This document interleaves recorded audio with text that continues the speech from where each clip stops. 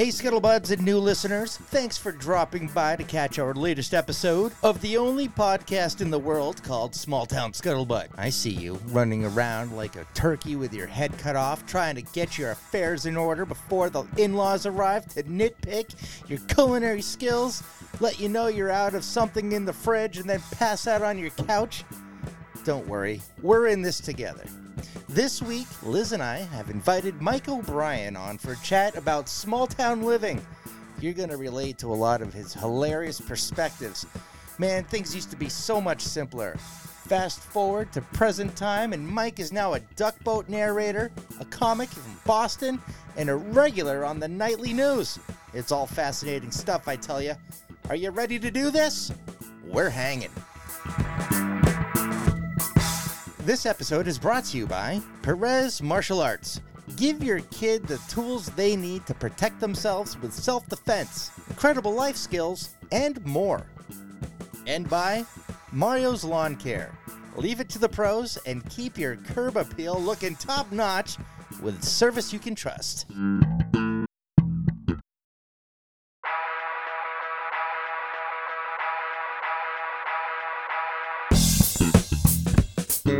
Small Town Scuttlebutt.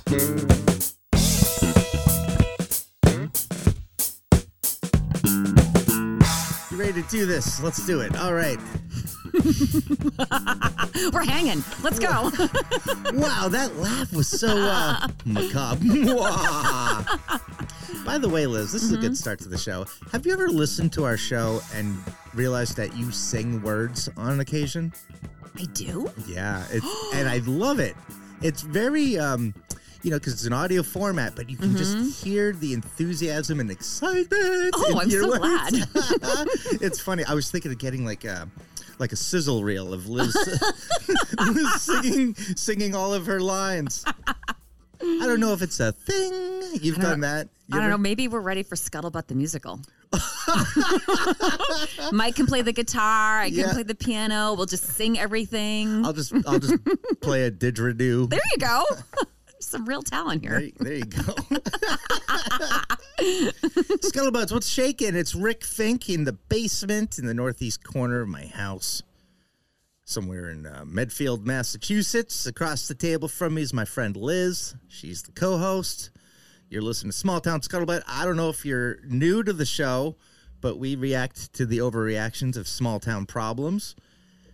Pretty straightforward. We also just get a lot of stuff off our chest. We're parents. We live in a small town. Most of our problems aren't really problems. We know that. Maybe not every time people around us do, right? Mm-hmm. Yeah, sometimes people take life too seriously. Yeah, that's a great segue into Ushanka topics. All right. I can't wait to get into it, but how have you been? Are you officially ready for Thanksgiving? It's in 2 days, Yes, I've got my menu. I know who's coming. My little guy, Brady, who's 10. You did it. Someone's coming. Hey, Oprah. You're like Oprah over there. You get a car. You get a car. I literally have no idea. I'm even doing it. You've never been called out on that. No. Because I've said to you, one of my other observations is, Liz, you're kind of like one of the guys. And you're like, I've heard that. I've heard that. Yes. Yeah. And I take that as a compliment. I don't know if a lot of other women would take that as a compliment, but I feel like that means you can say anything in front of me and not worry about it. Women should absolutely take that as a compliment. Back when Leslie and I were, before we had kids, I told her if we ever have a daughter, I want to raise her to be like my friend Christy growing up, who could doll herself up and be girly and pretty, but she could also huck a loogie farther than you, and she would jump off the roof into the swimming pool with the guy and just be like Cameron Diaz's character in Something About Mary. There you go. Exactly like that. Yep. Last night, do you know how proud I was to see my daughter after dance class, still in her dance clothes, riding around on her Tony Hawk skateboard that I bought her? I'm like, she didn't get out of that unitard thing or whatever you call it. I think it's leotard. Leotard. Mm-hmm. Yeah, she's still. That's awesome. Yeah, she's in her ballet stuff, and she's like, Dad, check this out. I can skateboard across the whole driveway. I'm like, you are just. I hope you got that on video or a picture, because it's like the coming together of her personality, right? It is. It's just another example, though. But I don't know, Liz. I like to live in the moment. I don't. Oh, I didn't have the phone on me. It's overrated. Yeah, right. You got to put that up on TikTok, bro. Right? If it's not on social media, did it even happen? Yeah, exactly. Yeah. So yes, to get back to your original question, yeah, I feel ready for Thanksgiving, and my little guy loves to do food prep. Mm-hmm. He really loves being in the kitchen, and I even bought him these special gloves. They're almost like chainmail-y, so like he can chop things. And I don't have to worry about him cutting himself. Nice. So he's all lined up to help me peel potatoes and chop stuff and whatever. So I think we're good to go. Keeping it pretty low key. It's like, it's just all about hanging out with family. I don't want to be all stressed out about it. So I think we're good. What about you guys? Are you cooking? Yes. Well, wanted to segue into the Ushanka because one of my Ushanka topic contributions is relative to the cooking. All right, let's do it. Okay.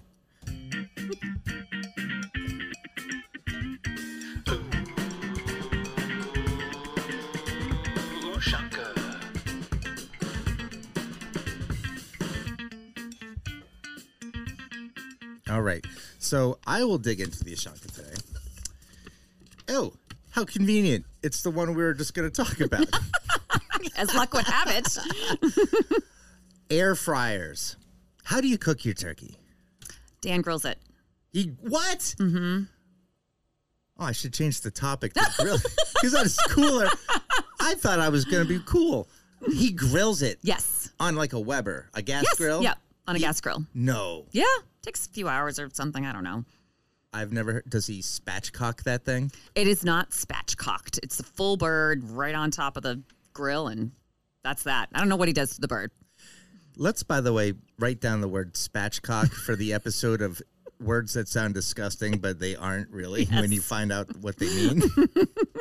Chalk it up there with the kumquat. Oh, my God. I hate that word. Awful. Anyway, grilling it. Yes. Comes out great. I bet it does. Mm-hmm. I would kick the tires on that sometime. I would suggest it. Okay. And it frees up my oven. Yeah. Well, thanks for one-upping me. How are you going to prepare your turkey, Rick? Back to my boring air fryer story.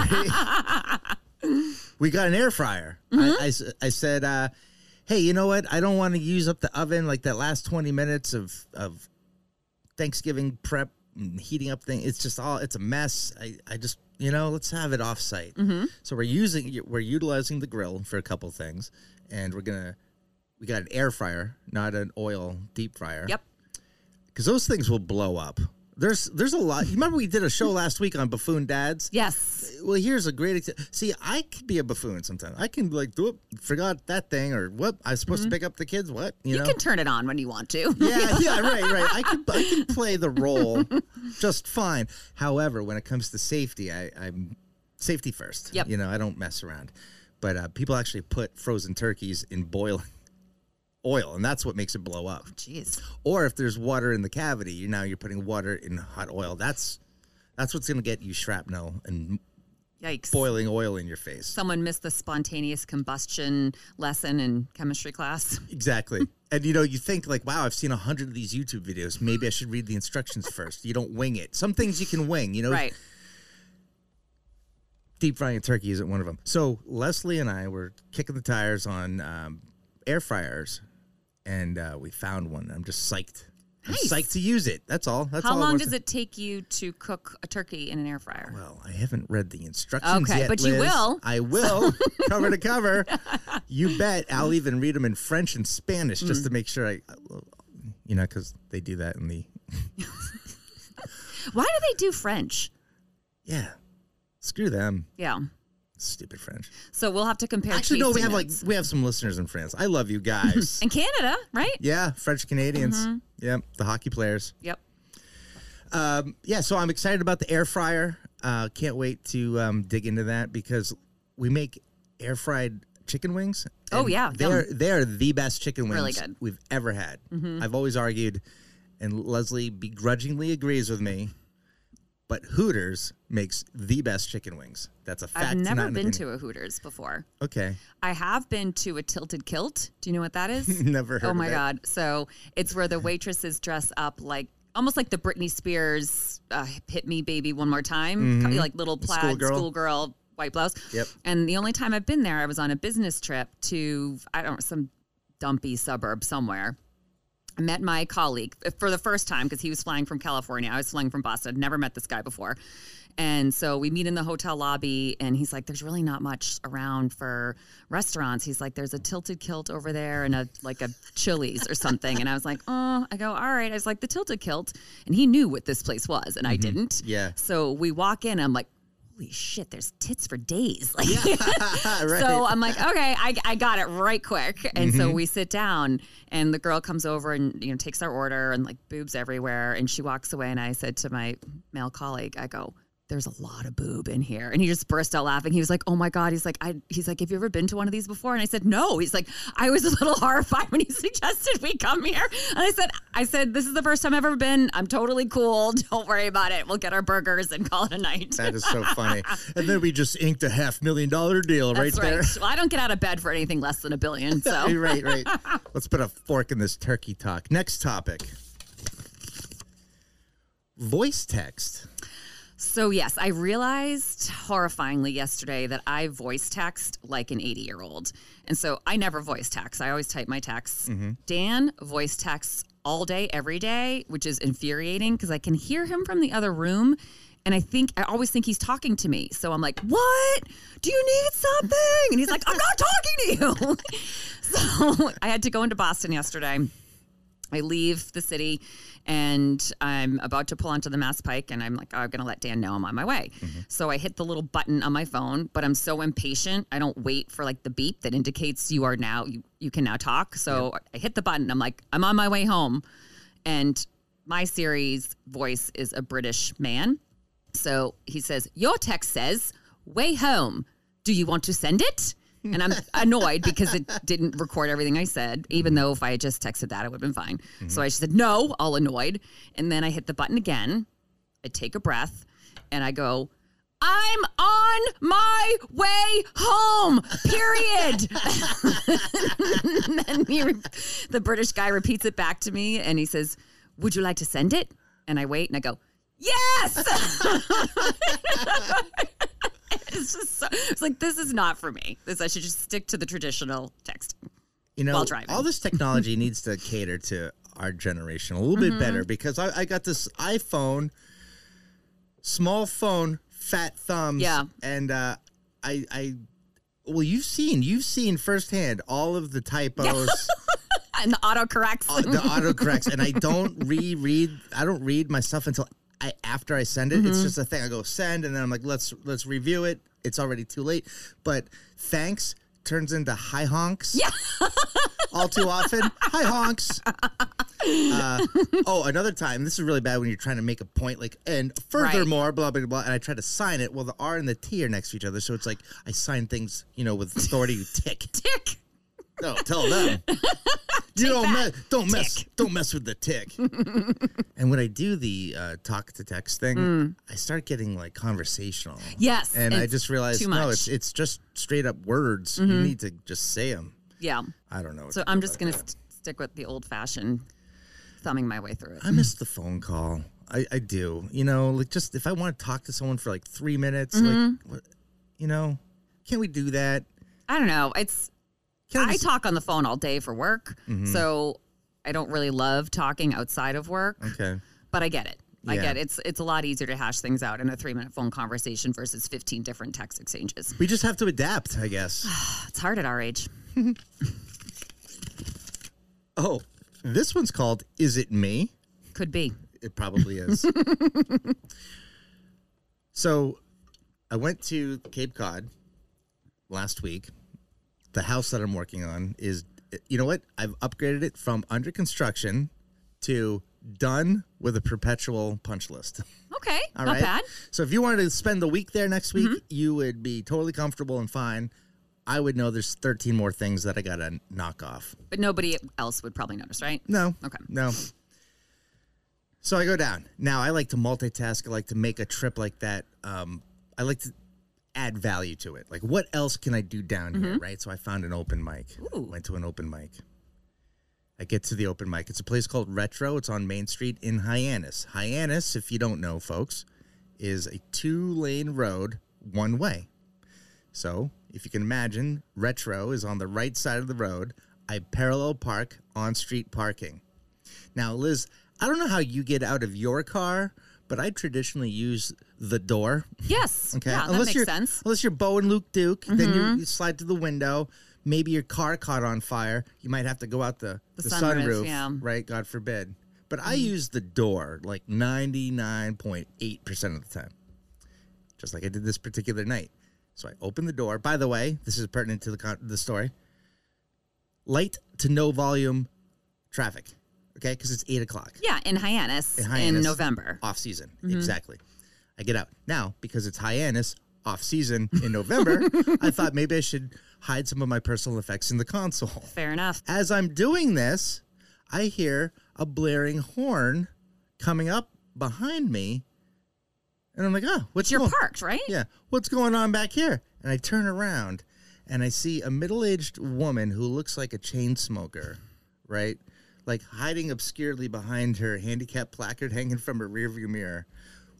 Middle finger up, going about 5 miles an hour on the horn. No. Now I did that double take, like you couldn't possibly be honking at me, right? And I look over the shoulder, and then I'm like, "Are you honking at me?" And then I leaned into it like I'm like Robert De Niro in Taxi Driver, like you honking at me? I'm like, get out of here! I'm not Italian, I'm German, right? I'm like, get out of here! And I give her the wave, right? Like, what do you? What was her problem? My door was opened, Oh. slightly obscuring the right lane. The left lane was still totally open, and she could have kind of gone around me. But Yeah. also, it's not like I got out of the car and startled her with a wide open door without paying any attention to. I was there first doing my thing. You rolled up on me. Yeah. So that put me in a funk. For me, I have trouble with letting things going immediately. Whereas someone could be like, what a dick, right? And then go inside Yes, and be like, and just hi. brush it off. Yeah. Yeah. For me, something like that is gonna sit with me for about 15 minutes. So did it affect kind of your mental state as you were preparing to get on stage for the open mic? Or The open mic. That open mic. The one that got canceled. No! Oh my God! That was the real middle finger. I know. It got canceled. But when I was in there and I was talking to the bartender about this, a guy, a friend, had driven out to see me. He had come out Seriously? to see, he'd come out to see me. And I didn't know this at the time, but he had parallel parked in the spot in front of me. And he's like, that was you? I'm like, you saw that? He's like, yeah. Well, I heard the horn. I look back and I see a guy yelling at somebody with the hands waving. I'm like, oh, did I look like an asshole? He's like, no, what? She was an asshole. Like, what? I was like, well, yeah, I'm on your side, pal. I'm like, good. Okay, bud. Thanks. Oh my God, that's a riot. That was funny. Ugh. So that was the one thing. Then fast forward, we go to another place and I'm sitting down and this guy eavesdropping on our conversation. He's like, he leans over and he goes, from behind me, he goes, hey, I like your conversation. Stop. No. And I thought, okay, this guy is socially compromised. Like he just doesn't get it, right? Maybe he lives in his mom's basement or something. He's out on a Wednesday night by himself. Oh. Apparently not meeting up with anybody, kind of, a loner. Yeah. Right? So I do have empathy for that. Right. I'm not looking down my nose, but I'm not impressed either. Right. And no, you weren't invited on the conversation. Right. So I'm like, oh yeah, thanks. Cool. Okay. He goes, yeah, well, cause he was talking about his multicultural background. And he said that he's a U.S. citizen. He's also Native American. I said, oh, okay. What tribe? And he says, Micmac. And he aggressively pulls his shirt over his shoulder and shows me a tattoo. Oh. I identify, these tattoos. I'm like, oh, like that was validation, right? Now I thought that was just aggressive, but again, I'm chalking him up as just a socially awkward person. Right. My friend was immediately I think this guy's schizo. And I'm like, you think so? Oh. So I said, because he was all about Micmac, I said, oh, well, all right. So where are you guys now? Where's the Micmac tribe, right? Like your reservation or where are you from? Where's your origin? Where are you? Right. You don't ask that kind of question. Why would you ask that? That is so offensive. Oh, my God. Why did you ask me that question? And I'm like, well, because I thought we were having a conversation, but no matter. Carry on. And I turned around, and he's like, do you want to know where we're from? I'm like, well, I did. I did, but I think we're good now. Yeah, I think we've moved past that moment. Yeah, I did. And then he says, oh, you don't care. You don't care. And by this point, I'm just like looking at my friend, like knowing I'm like waiting for like a beer bottle or something. Yeah, I'm like, you'll let me know if this guy is. This situation has the potential to escalate for sure. He clearly was not playing with a full deck of cards, which is super sad, which is really sad. But you have to protect yourself. I mean, you can't put yourself in a vulnerable position to potentially be assaulted by someone who doesn't have like the wiring to, control impulses potentially. Right. So he showed himself the door. He's like, I'm out of here. And that's good. Yeah. Were you nervous leaving? That he was still hanging out? Well, we gave it another 20 minutes. Yeah. I'm like, he can't be that desperate to be. Right. But it reminds me of the advice my younger brother's given me. It's like, Rick, every time you cross This is your hot brother? Yes. Yep. He's good looking. He's smart. He's laid back. He's very different than me in a lot of ways. But he gave me some wisdom. He said, look, man, you're going to cross paths with a couple assholes every day. Like, just say 4 or 5, right? Just know that. Don't act surprised when it happens. In fact, be excited that you got the first one out of the way. Like, it's like, Rick, you should be, when you get cut off or someone, steps in front of you in line at the grocery store or whatever, just say, oh, that's the first one. And check the box. You only have like 3 or 4 left. I'm like, and I always think about that. And so when this guy was doing his thing, and then I'm like, just after, but the two things happen so quickly behind. Yeah. And I'm like, what is the vibe I must be giving? My aura is not good. Or maybe right now. just Hyannis in November is not a good place to be. Yeah, I don't want to go there in December. No, January. no. Like, we're just clear. We're just at the beginning of the depressing season. Yes. We're like 2 weeks into it, and we're losing our shit already. And then I was going to tell jokes to these people, right? That might have been a rough audience. Now that I think through. Yeah, like Roadhouse. Mm-hmm. Which makes me want to really get into that. The double douche. Yep. Okay, so enough of the Ushanka. Now we've got Michael O'Brien, Boston comedian, coming on after the break. But let's warm up the audience, talking a little comedy. Yes, because you've been talking about. Well, we always talk offline about comics. Yes. Like, I'm trying to get good at comedy and get back into it. So I'm writing and performing stand-up. And I always say you're like a scholar of comedy. You watch it. You know who you like. You've seen more comedy specials than I have, hands down. Like, yeah, I consume comedy in some form or another almost every day, whether it's listening to a podcast that's hosted by stand-up comedians that I really like, or listening to a comedy special, watching a comedy special. So, I mean, almost every day. Well, good. I'm glad that you diversify and step away from your true crime addiction. It's one or the other. I'm either laughing or plotting someone's murder. What a range. You have good range. Okay, so what did you think of... I was really excited. I love Dave Chappelle. Me too. I've proclaimed that if Bill Burr is the funniest stand-up comedian today, then Dave Chappelle is the most important one of our time. I really believe that. When I listen to him, I'm like, I'm watching someone in a professorial manner just share their viewpoints and perspectives. It's at a different level. It's very academic almost, the way I see how he does it. He's talking to me like a man full of wisdom. Yes. You know what I mean? Yes. Like there's I'm going to learn something. I'm going to think, I'm going to really think harder about something that he's talking about later. Like, this is really, whereas a lot of times jokes like Brian Regan, I was saying earlier today offline to you, he makes my stomach hurt laughing so hard. But I don't get philosophical after I listen to two completely different styles, Yep. both valid, both hysterical, both great comedians. And what I love about Dave Chappelle is that he has these moments in his routines where he brings you to a point, or the audience to a point where they get uncomfortable and they think he's like making a serious point, and so there's kind of silence. and then boom, he hits you with the punchline, and it's, laughter. Yeah. So it's just so artfully done, the way he tells his stories. Yeah, and he doesn't really care too much about the laughs per minute. No. He'll take it. He'll build. He'll take it for a walk and then hit you. Yep. So what did you think of his Saturday Night Live performance? I mean, I loved it. I mean, I also went into it assuming I was going to love it because I love everything he does. I used to watch Chappelle's Show. I watched his Netflix specials. I loved his opening monologue. I watched a couple of the skits that he did because I'm not like a huge SNL fan, but No. In fact, I only watched the first hour. Yeah. Made it to the news, and then I was like, I'm checking it out. I watched the Weekend Update because I do like Colin Jost and Michael Che, but I loved it. And the one thing that struck me towards the end of his monologue was when he said, it shouldn't be this scary to talk about anything. Yeah, right. And I was like, Jesus Christ, like that's the world we live in. Yeah, yep.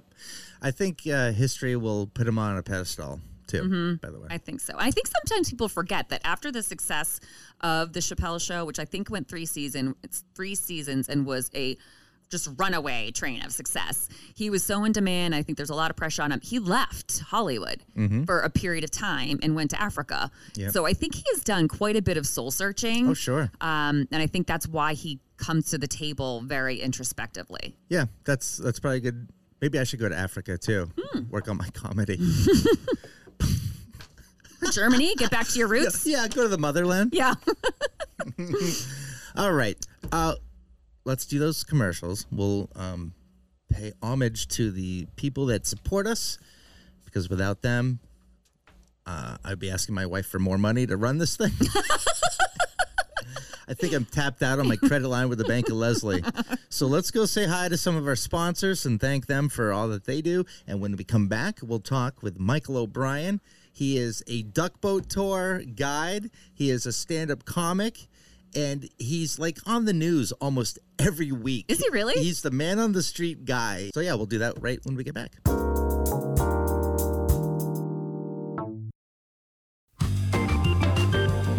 The temperatures have dropped, so you might be taking on some unwanted visitors any day now. Mice want in, and you want them out. So what do? You call APC Pest and Termite Control to handle these freeloaders. Why? I'll tell you, because rodents typically make bad roommates. They eat your food, they don't clean up their messes, and they never help with the bills. Hey, wait a second, that sounds just like my kids. Don't settle for mice scampering across your floor. Show them the door. Go online now, apcpest.com. Hey, what are your kids doing right now? If I were a betting man, I'd guess they've got their noses in an electronic device. I'm not judging, I get it. You've got to make dinner, do the laundry, and start untangling that big knot of Christmas lights. But that doesn't mean you still can't provide mentally stimulating ways for your kids to occupy their free time. No way. It's time for a book, or a game, or a puzzle. None of which need to be recharged or suck up your Wi-Fi. So keep it simple with ParkStreetBooks.com.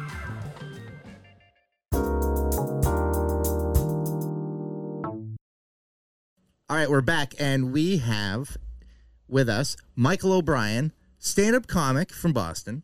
I met Michael. Well, I do stand-up comedy. Giving me that title is pretty presumptuous. You know what? Yes, I do stand-up comedy.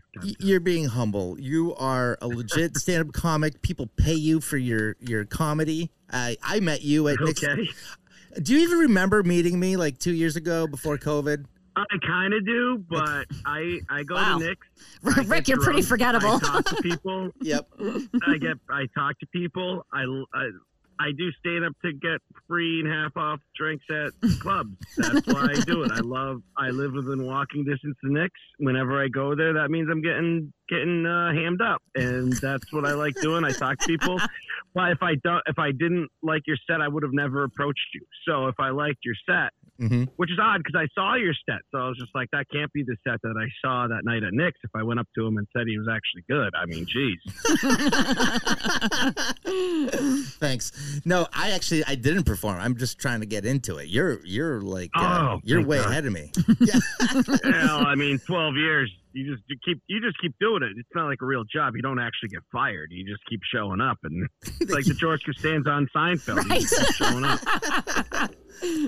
Well, I found you to be great. You had good stage presence. Your jokes were hitting, and I also liked at the end of the show you were approachable and gave a pointer or two. So I appreciated that, and I always remembered you. And I thought, someday I'm going to get a podcast, and I'm going to ask that guy to be on it. And here we are. Good to have goals. Thank you, my friend. Yeah, you got it. What's the latest with your comedy? What are you working on? Where are you performing? What do you? What's the I thing? just did the historic JJ's Tavern in Florence, Massachusetts. The bar right next to my dad's house. The first time I did 40 minutes, so that was pretty. That was a first time for me. That was pretty awesome. That's nice.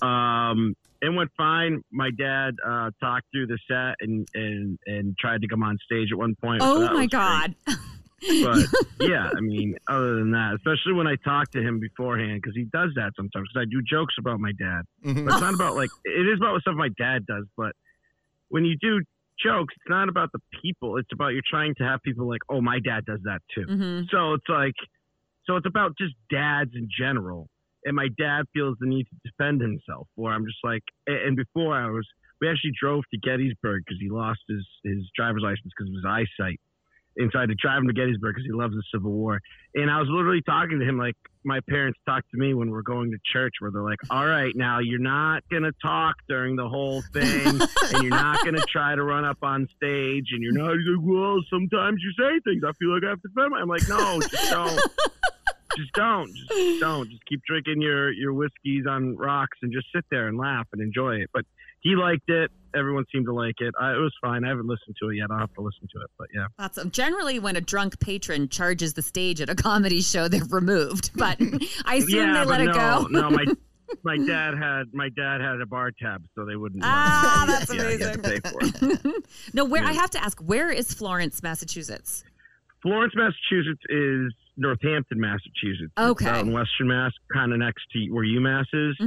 Florence is, we joke, Florence is the capital of Northampton. So it's yeah. So that's real small town living. It's 30,000 people. It's it's funny. I was kind of telling you guys before about I used to work in real sports talk radio, get paid nothing. I loved it, but once this whole podcast thing and every comic had a podcast, I was like, I'm never doing this. And then my former car worker talked me into it, and now this might be the first podcast, maybe second I've ever done of people, but it's because I love the theme of it, of the small towns. It's pretty funny because most of us live in small towns. If you grew up in a city, you're a psychopath. But yeah, that's right. Well, we react to this. We react to the overreaction to small town problems, and you could probably relate, Mike. People that claim to have issues or problems really have it so good that they have to almost fabricate or make mountains out of molehills. Right? Would you agree with that? I think, yes. I think a big thing about small towns, too, is it's made up of people that don't have jobs in the real world. So it's a lot of teachers. It's a lot of it's a lot of teachers. And I love teachers, and they mold our minds, but they think like things that are problems are like huge. Like, can you believe that Bobby skipped science class? It's like, who gives a shit? Right. But they make such big deals about it, and this is on your permanent record when you just moved to Boston and no one knows who you are and no one cares anymore that you pulled the fire alarm. Right. Yeah. They're lacking real world perspective. They have no real world perspective. Yeah, coaches. My dad was a high school football coach. I have friends that coach college football now, and I'll go to their practices and I'll go to their games, and you just remember how serious that was, where now you're just like, come on. Like, my friends are D1 college football coaches, and you're hearing their speeches. I'm like, dude, you're not going into Normandy. Like, relax.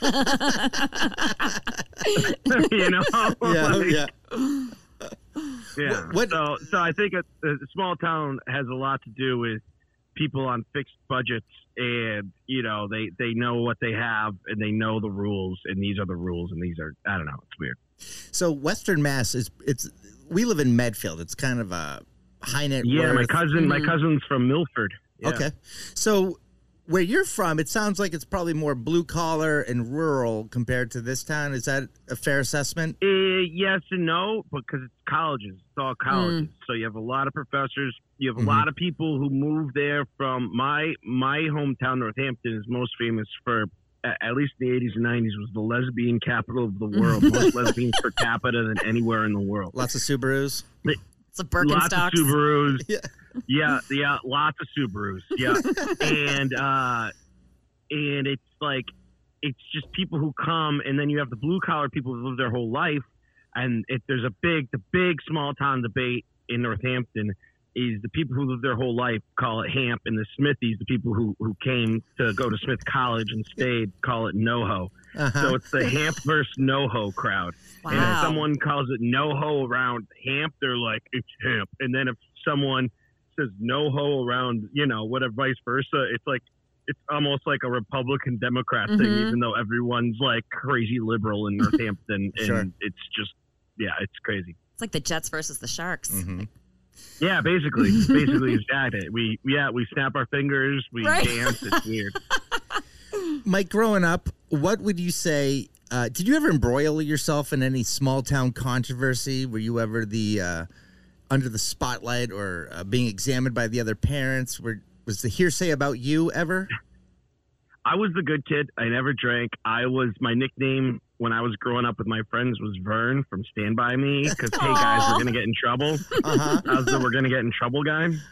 I never drank until prom night senior year. Oh, yeah, it was a big time we're going to get in trouble guy.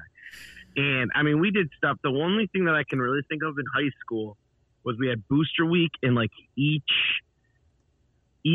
class had a hallway that they had to decorate, and one of the kids got like the youth football pads and made like a football player dummy. And we, as juniors or seniors, I forgot what year it was, broke in to the school and stole the dummy. And I didn't know where the dummy went, but someone got scared and threw it in a dumpster.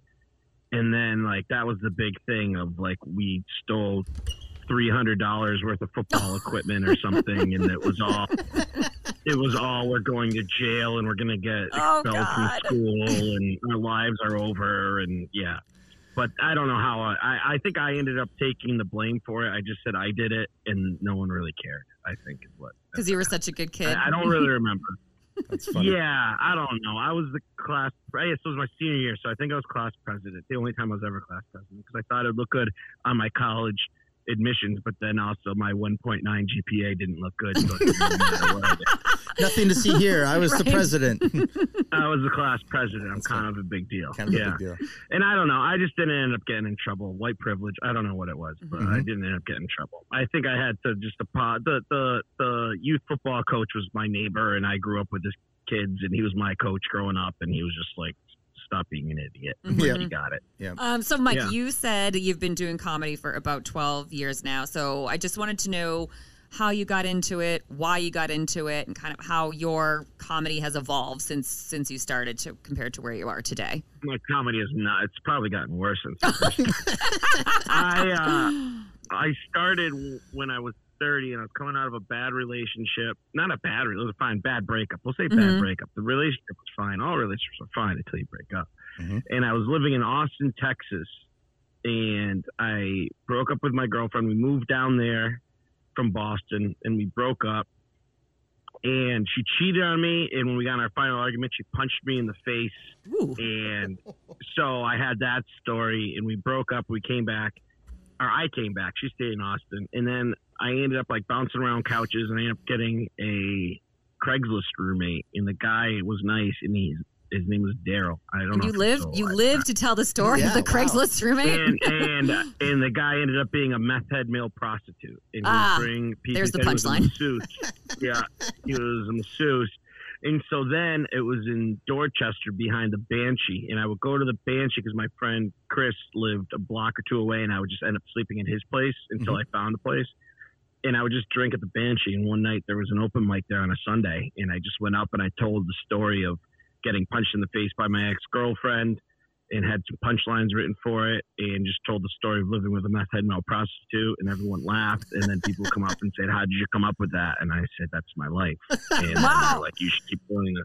That's great. That's And then amazing. I just kept doing it. And to me, just the only thing about comedy, especially with the open mics, when you go to open mics, people are telling stories.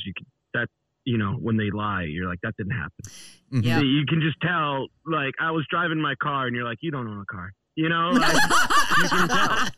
And so, to me, it's like the premise of the story has to have happened. I had to have gotten a roommate on Craigslist. He had to have been a meth head male prostitute, and whatever the main story. You can embellish parts of it, but the main parts have to be true. Yeah. Because people can tell when you're lying.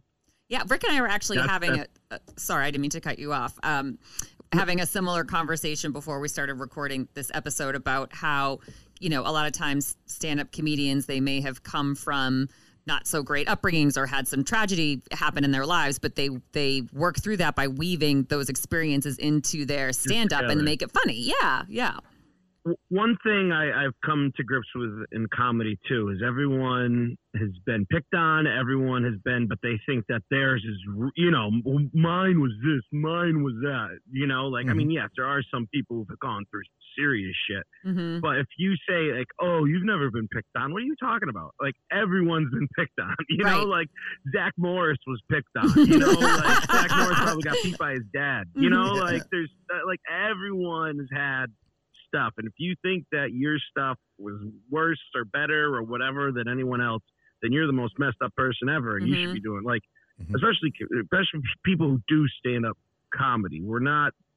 I do duck tours too. I'm a duck tour. None of us are saying we're all crazy. We all have our things. Like, when you want people to say, "Hey, look at me, and here's all my stories," then you're messed up. You're not normal. Let's talk about, so that's your day job. You're a Boston Duck Tour narrator. Is that what they call it? I point at buildings. Yeah, I point at buildings. Driving circles, I point at buildings. And you have to know your U.S. history. Not really. You just know make what it up you're as you go? talking about. Yeah. I don't know what you do, Rick, but if you do presentations, you just figure it out. I know I need to know the facts, but it's an open book test. There's a Prudential Center. How tall is the Prudential Center? What's in the Prudential Center? Keep going. There's the Boston Marathon finish line. Keep going. There's the Lenox Hotel. There's the library. It's all there. So you literally just be like, that's this, and here's a fact. And then if you get stuck in traffic, that's when you start.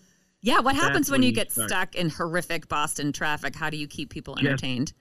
Just keep swimming. Yeah. That's all you can do. Just keep talking. You got, sometimes you do it and the tour is supposed to be like an hour and 20, hour and 30 minutes, and you get back and it was like an hour and 45 minutes, and you're just like, oh my God. Like, you got there and you're like, I've done over 2-hour tours. I've let people off.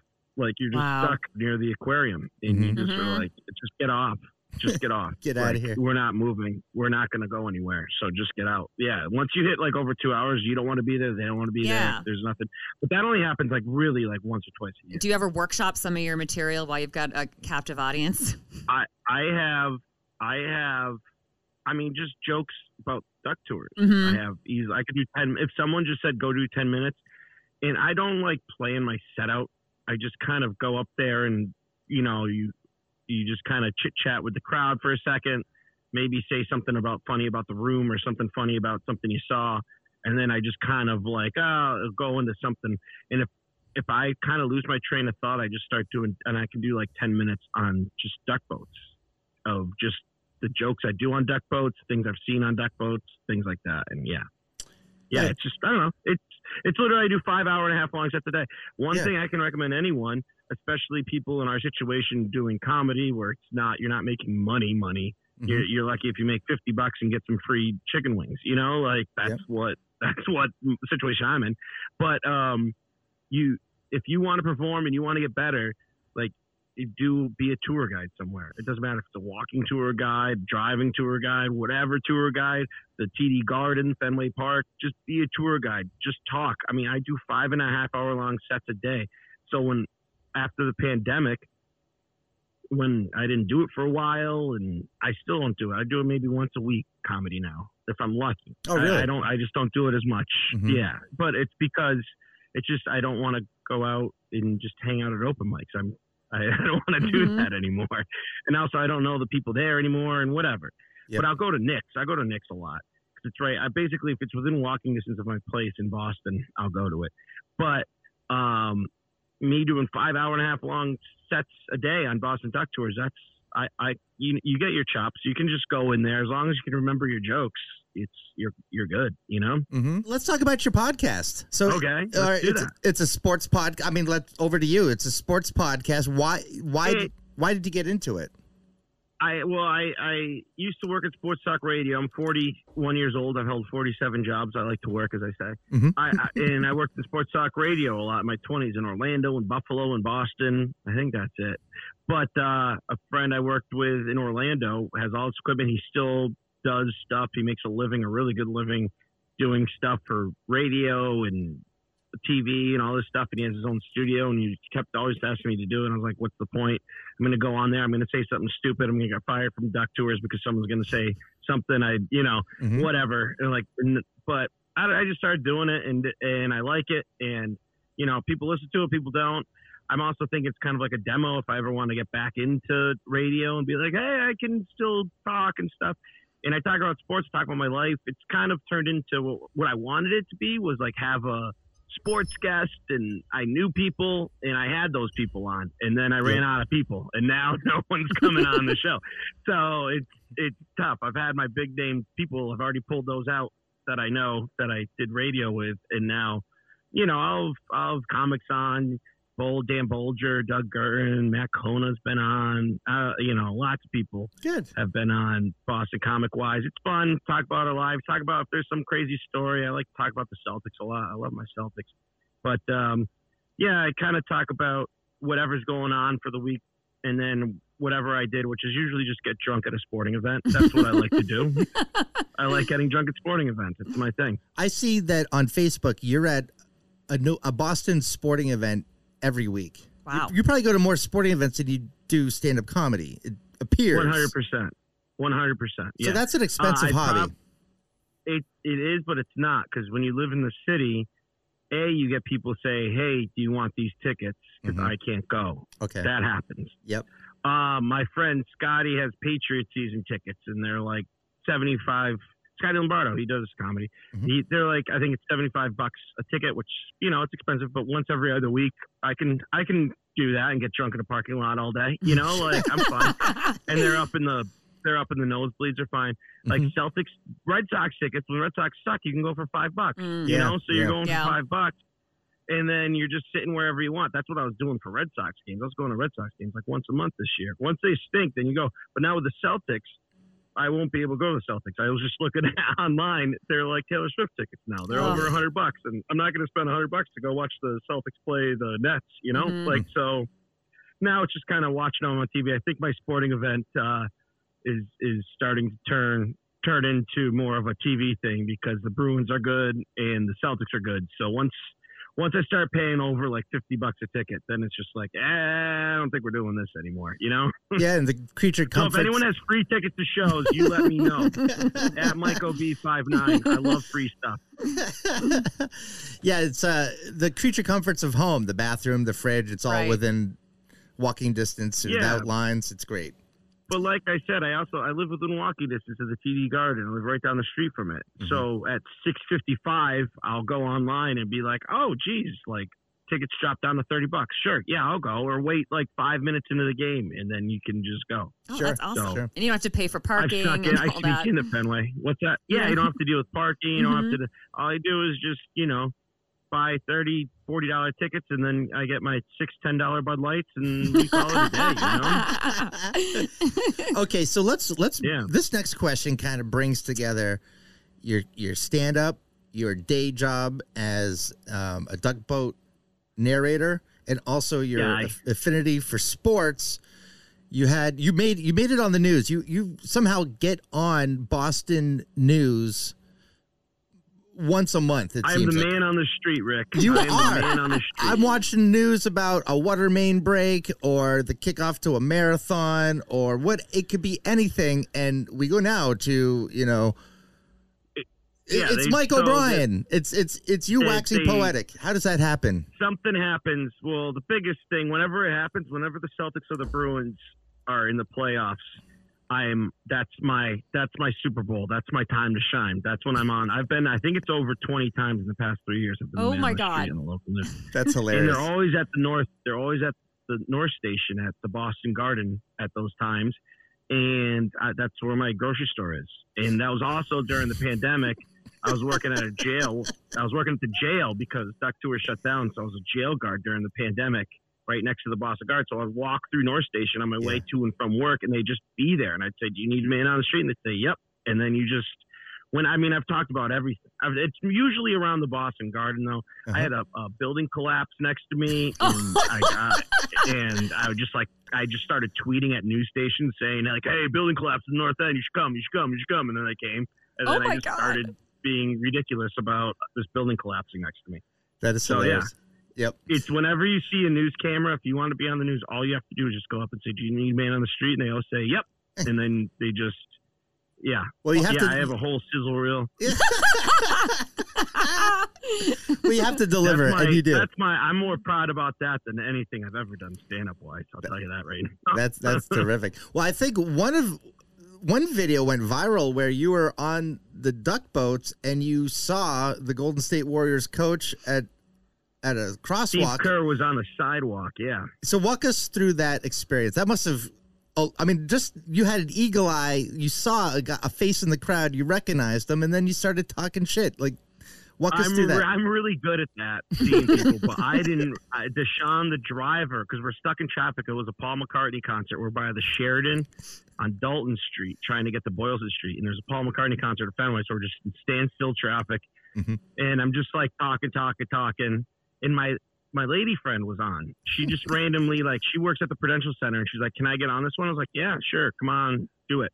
And Deshaun was like, "That's Steve Kerr." And I was just like, "Oh, that is Steve Kerr." And I was like, "Hey, Steve Kerr, you know what we do on these duck boats? We do championship." The Celtics won Game 3 the night before. They're up 2-1. And I was just like, and he said something about how they haven't done anything since the 80s. And we're just kind of chit-chatting back and forth. I wasn't being like, "F you, Steve Kerr." I was on a duck boat, first of all. Nor would I have either. I'm just not that type of guy. But just, jibber-jabbering with Steve Kerr a little bit. It was pretty funny. And my lady friend recorded it, and then we put it on. Then, I go back to my phone. It was all over the news, and I was like, this is what being famous is like. Yeah. So, it was cool. For a day and a half, I was famous. You're a viral sensation. I thought it was great. Yeah. Now, so what comedians are you a fan of? Like, who would you go pay to see at a club? Pay to see at a club? Okay, all right. So if the tickets were less than $15, no, I'm just kidding. Bill Burr, of course. Yep. Louis C.K. I mean, I've also seen a lot of these guys already. So either at Giggles or at, I saw Louis C.K. at the Springfield Civic Center.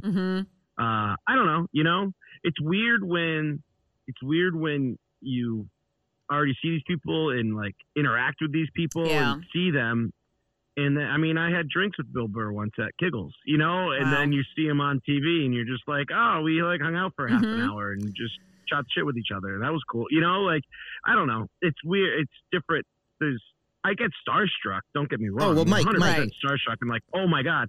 But is it oh my God, that's David Ortiz, I'm just Right. like, oh, cool, David Ortiz, what's up, man? Hey, what's going on? I'm not like, oh, I still get pictures taken and stuff, but that's just because I'm an attention whore and want likes on Instagram.